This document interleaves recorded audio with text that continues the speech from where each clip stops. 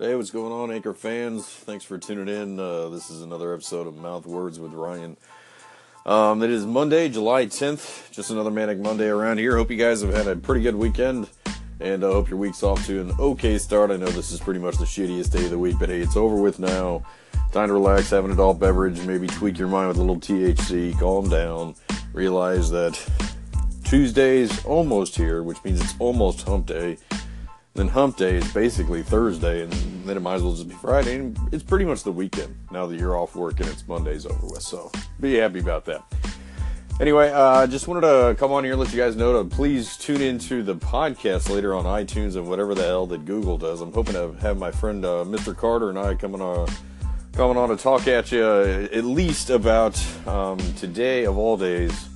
If you woke up and your name was Donald Trump and you thought you were having a bad day, you're not the president of the United States. Turns out anybody with the name Donald Trump is just born to do stupid shit and then lie about it. So hopefully me and I are going to talk about that a little later. And I'd love to get you guys to call in on some topics if you want to hear us discuss anything in particular. I know that's going on. Then I had a particular thought about something that very interesting that happened this weekend I'd like to throw at you.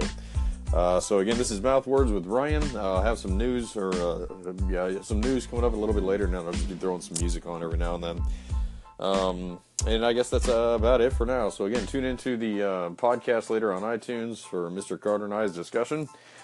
And until then, blue skies, green lights. Mouth Words. Hello, what's going on, Anchor World? Welcome into another episode of Mouth Words with Ryan, coming at you as always from the Tampa Bay area, and it's that I kind of want to discuss briefly this afternoon. For those of you who may have visited the area and or maybe even live here, you'll understand that the drivers in this area are probably some of the worst that you've ever seen, ever.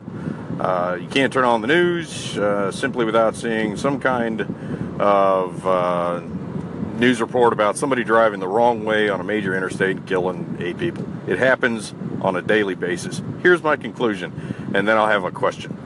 My thought process is, if you've ever lived anywhere globally and have had some type of driving mishap where you were at fault for something, you're forced legally to pack up, move, get a valid driver's license in the state of Florida with probably the worst car you could ever have, and then go.